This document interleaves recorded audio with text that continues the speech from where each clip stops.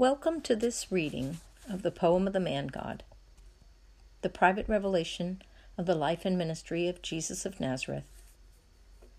Now out of print, this 5-volume set of books is a narration of the life of Jesus, which extends from the birth and childhood of the Virgin Mary through the public ministry of Jesus, his passion and resurrection, and closes with the Assumption into heaven. The narration is interspersed with direct dictations from Jesus for the sake of the whole world. These highly inspired visions were recorded by Maria Valtorta around the time of World War II, yet she did not consider herself the author.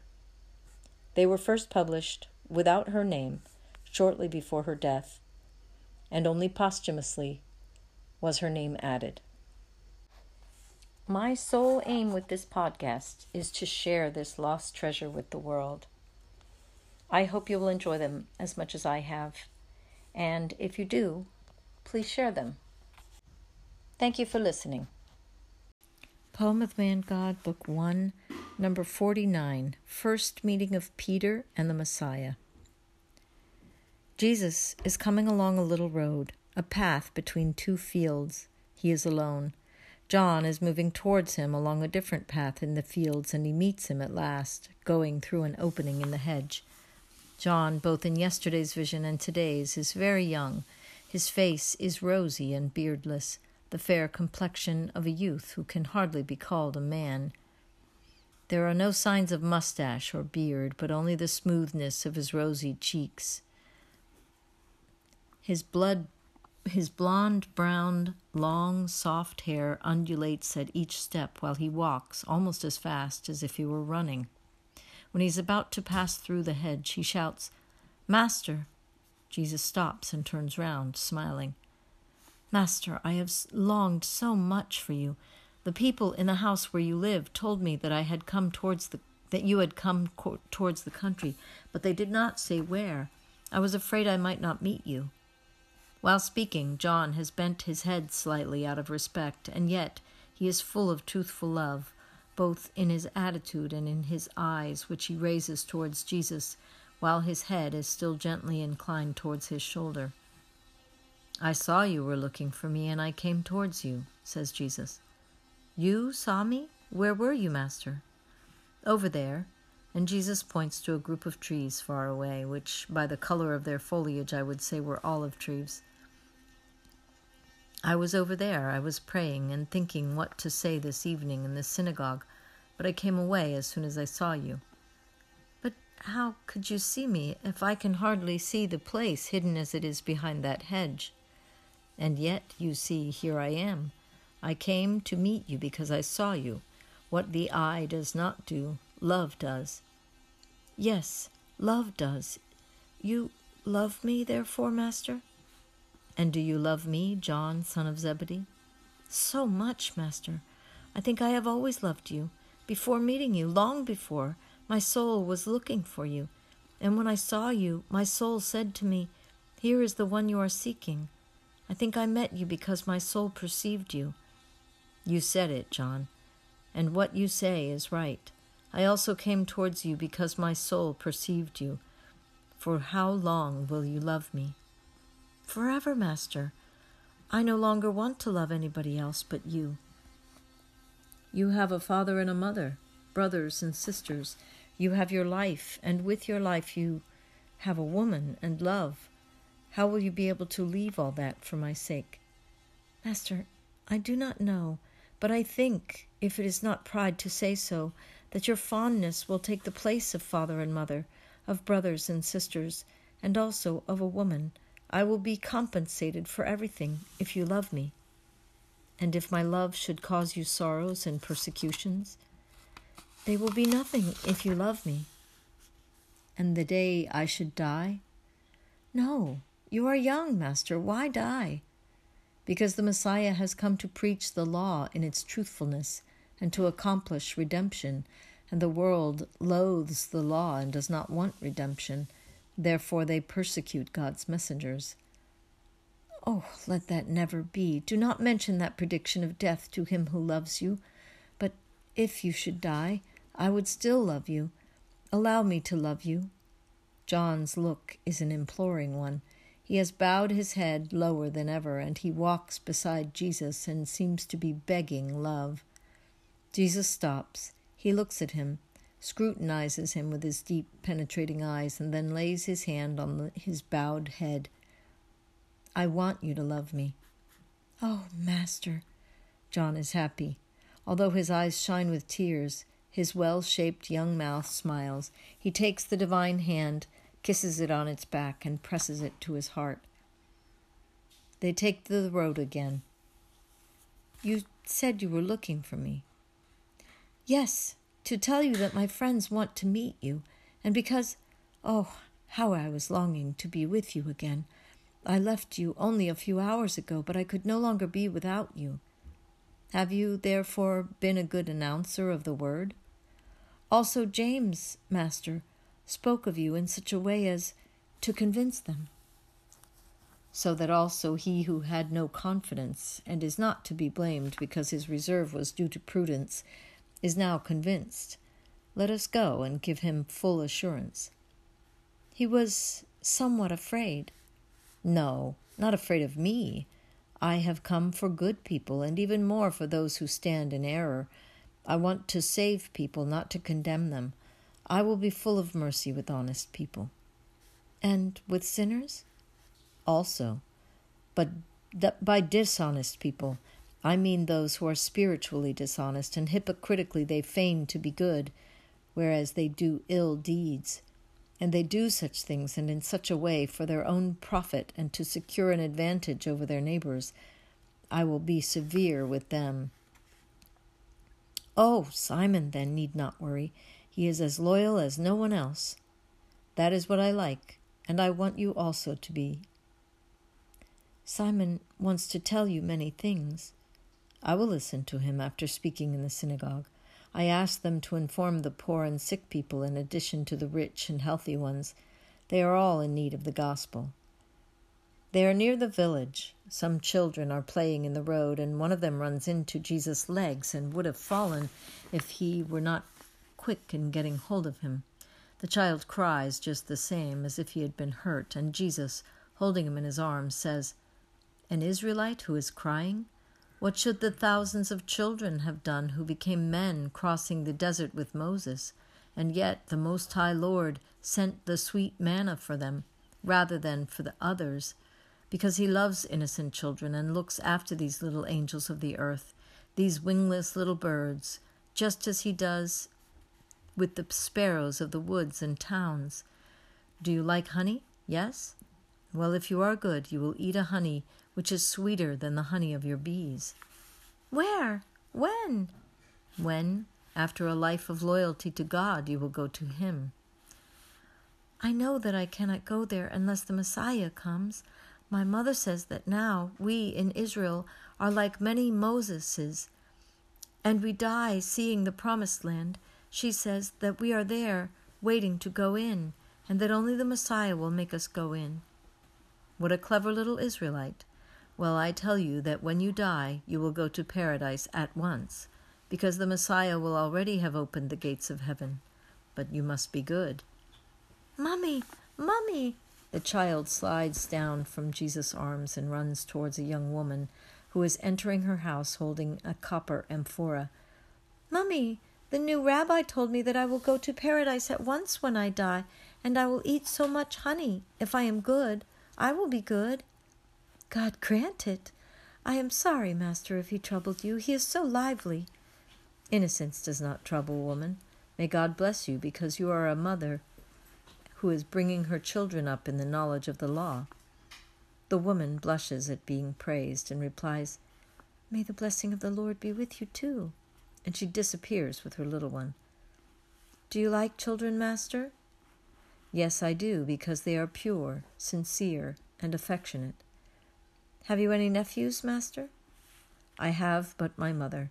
In her there is purity, sincerity, the love of the most holy children, together with wisdom, justice, and the fortitude of adults. I have everything in my mother, John. And you left her? God is above also the holiest mother. Will I meet her? Yes, you will. And will she love me? She will love you because she loves whoever loves her Jesus. Then you have no brothers? I have some cousins on my mother's husband's side. But every man is my brother, and I have come for everybody. We are now at the synagogue. I am going in, and you will join me with your friends. John goes away, and Jesus goes into a square room with the usual display of triangular lamps and lecterns and rolls of parchment. There is already a crowd waiting and praying. Jesus also prays. The people whisper and make their comments behind him, and he bows to the head of the synagogue, greeting him, and he asks for a roll at random. Jesus begins his lesson. He says, "The Spirit makes me read the following things for you."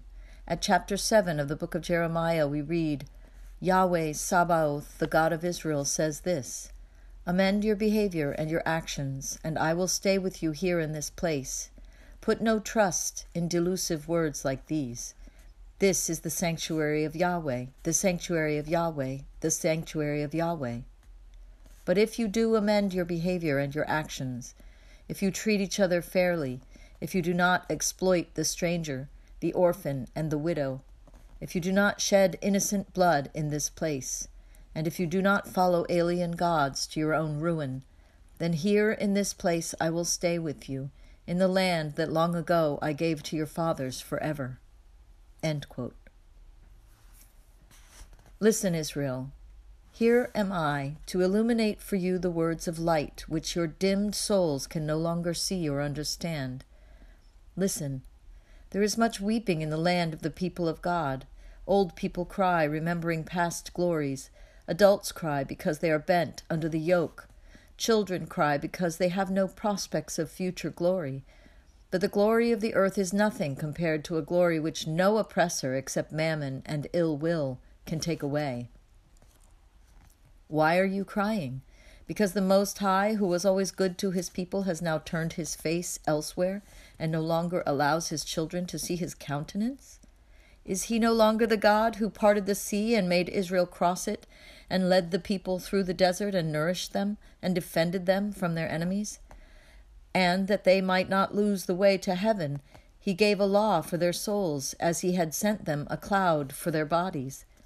Is he no longer the God that sweetened the waters and sent manna to his worn-out children?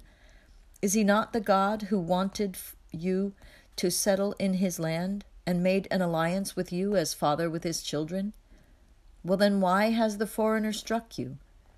Many amongst you mumble, and yet the temple is here. It is not enough to have the temple and to go and pray God in it. The first temple is in the heart of every man, and that is where holy prayers should be said. But a prayer cannot be holy unless the heart first amends its way of living, and with his heart man also amends his habits, affections, the rules of justice towards the poor, servants, relatives, and God. Now look, I see rich, hard-hearted men who make rich offerings to the temple, but they never say to a poor man, "Brother, here is a piece of bread and a penny. Take them from man to man, and let not my help discourage you, as my offering may not make me proud."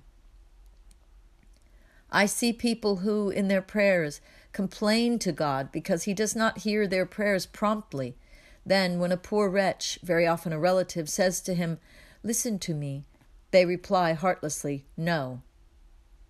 I see you crying because your money is squeezed out of your purses by your ruler, but then you squeeze blood out of those you hate, and you are not filled with horror when you take the blood and life away from a body.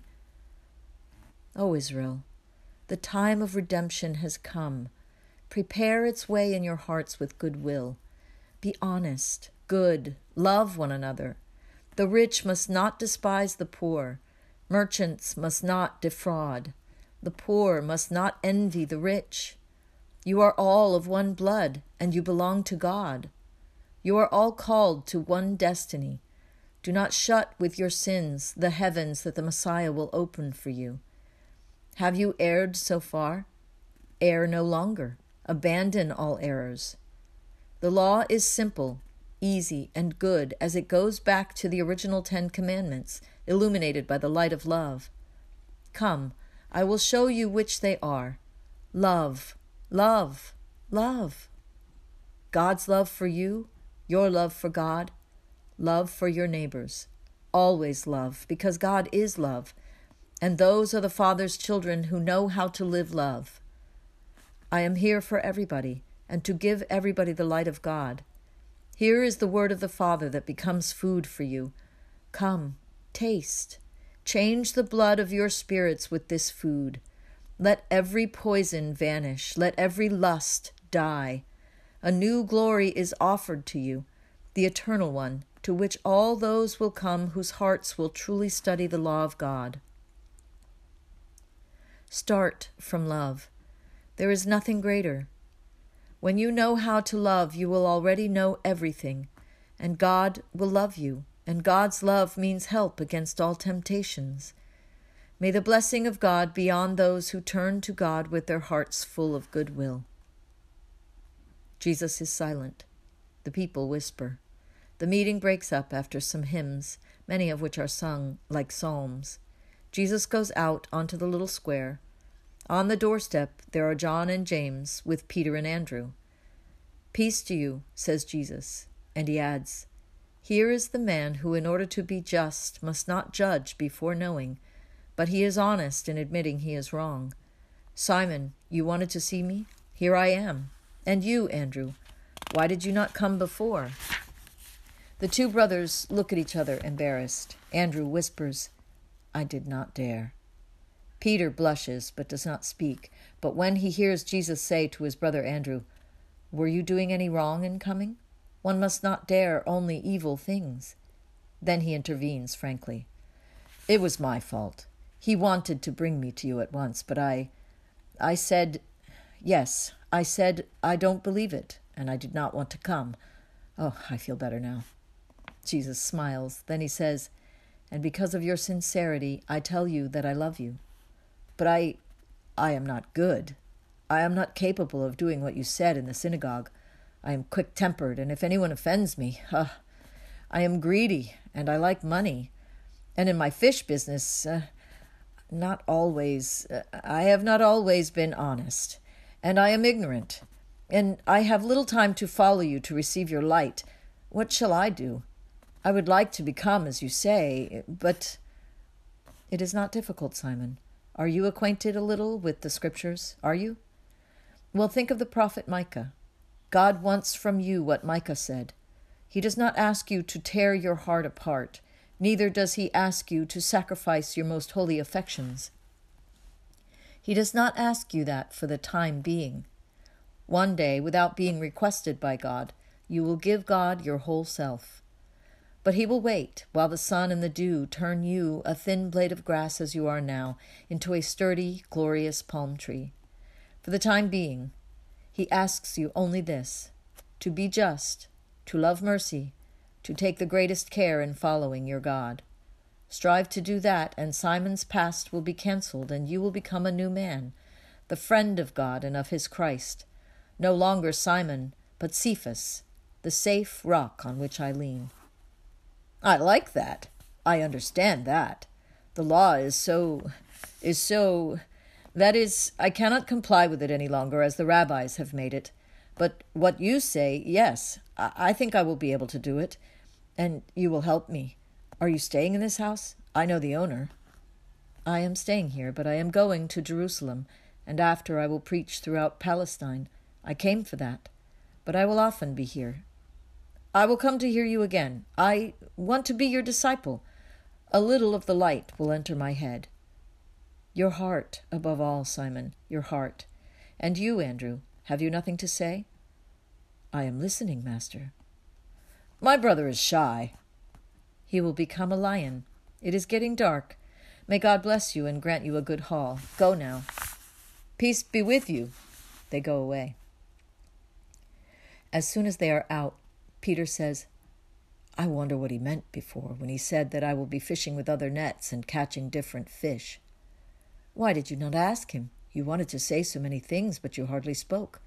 I was bashful. He is so different from all the other rabbis. Now he is going to Jerusalem, says John, with so much longing and nostalgia. I wanted to ask him if he would let me go with him, but I did not dare. Go and ask him now, my boy, says Peter. We left him so without a word of affection. Let him at least know that we admire him. I will tell your father. Shall I go, James? Go. John runs away, and he runs back overjoyed. I said to him, Do you want me to come to Jerusalem with you?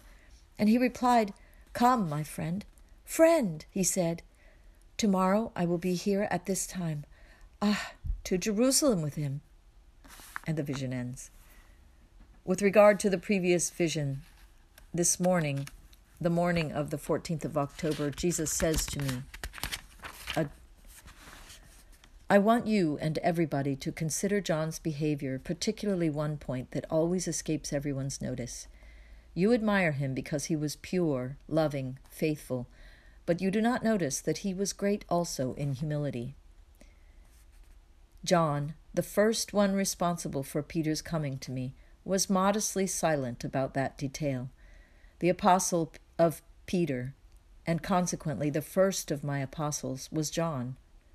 First in recognizing me, first in speaking to me, in following me, in preaching me. And yet, see what he writes in the Gospel? Andrew, Simon's brother, was one of the two who had heard John's words and had followed Jesus. The first person he met was his brother Simon, to whom he said, We have found the Messiah, and he took him to Jesus. End quote. Besides being good, he is just, and since he knows that Andrew is distressed because of his shy and reserved disposition, and that he would like to do so much, but does not succeed in doing it, he wants the acknowledgement of Andrew's goodwill to be handed down to posterity. He wants Andrew to appear as Christ's first apostle with Peter, notwithstanding that Andrew's shyness and uneasiness with his brother have been the cause of the failure of his apostolate. Amongst those who do something for me, who can imitate John, instead of proclaiming himself an unexcelled apostle, without considering that his success depends on a multitude of things which are not only holiness, but also human daring, luck, and the occasional chance of being with other people less daring and less lucky, but perhaps holier. When you succeed in doing some good, do not boast about it as if the merit were entirely yours. Praise God, the Lord of the apostolic workers, and have a clear eye and a sincere heart to see and give each the praise they deserve. A clear eye to decry the apostles who sacrifice themselves and are the first real incentive for the work of the others. Only God sees them. They are timid and seem to be doing nothing, whereas they draw from heaven the fire that urges daring workers. A sincere heart in saying, I work, but this fellow loves more than I do. He prays better than I do. I am not able to sacrifice myself as he does. And as Jesus said, In your private room, with the door closed, pray secretly. Since I am aware of his humble, holy virtue, I want to make it known and say, I am an active instrument. He is a power that inspires me because, joined as he is to God, he is a channel of celestial energy for me. And the blessing of the Father that descends to reward the humble man, who secretly sacrifices himself to give strength to the apostles, will descend also on the apostle who sincerely acknowledges both the supernatural and silent help of the humble one, and his merits, which superficial men do not notice. It is a lesson for everybody. Is he my favorite? Yes, he is. Does he not resemble me also in this? Pure, loving, obedient, but also humble. I looked at myself in him as in a mirror, and I could see my virtues in him. I therefore loved him like another self. I could see in him the glance of my father, who considered himself a little Christ. And my mother would say to me, I feel as if he were my second son. I seem to be seeing you reproduced in a man. Oh, how well the one full of wisdom knows you, my beloved. The two blues of your pure hearts mingled into one veil only to form a protection of love for me, and they became one love only. Even before I gave my mother to John and John to my mother, they loved each other, because they realized they were alike, children and brothers of the Father and the Son.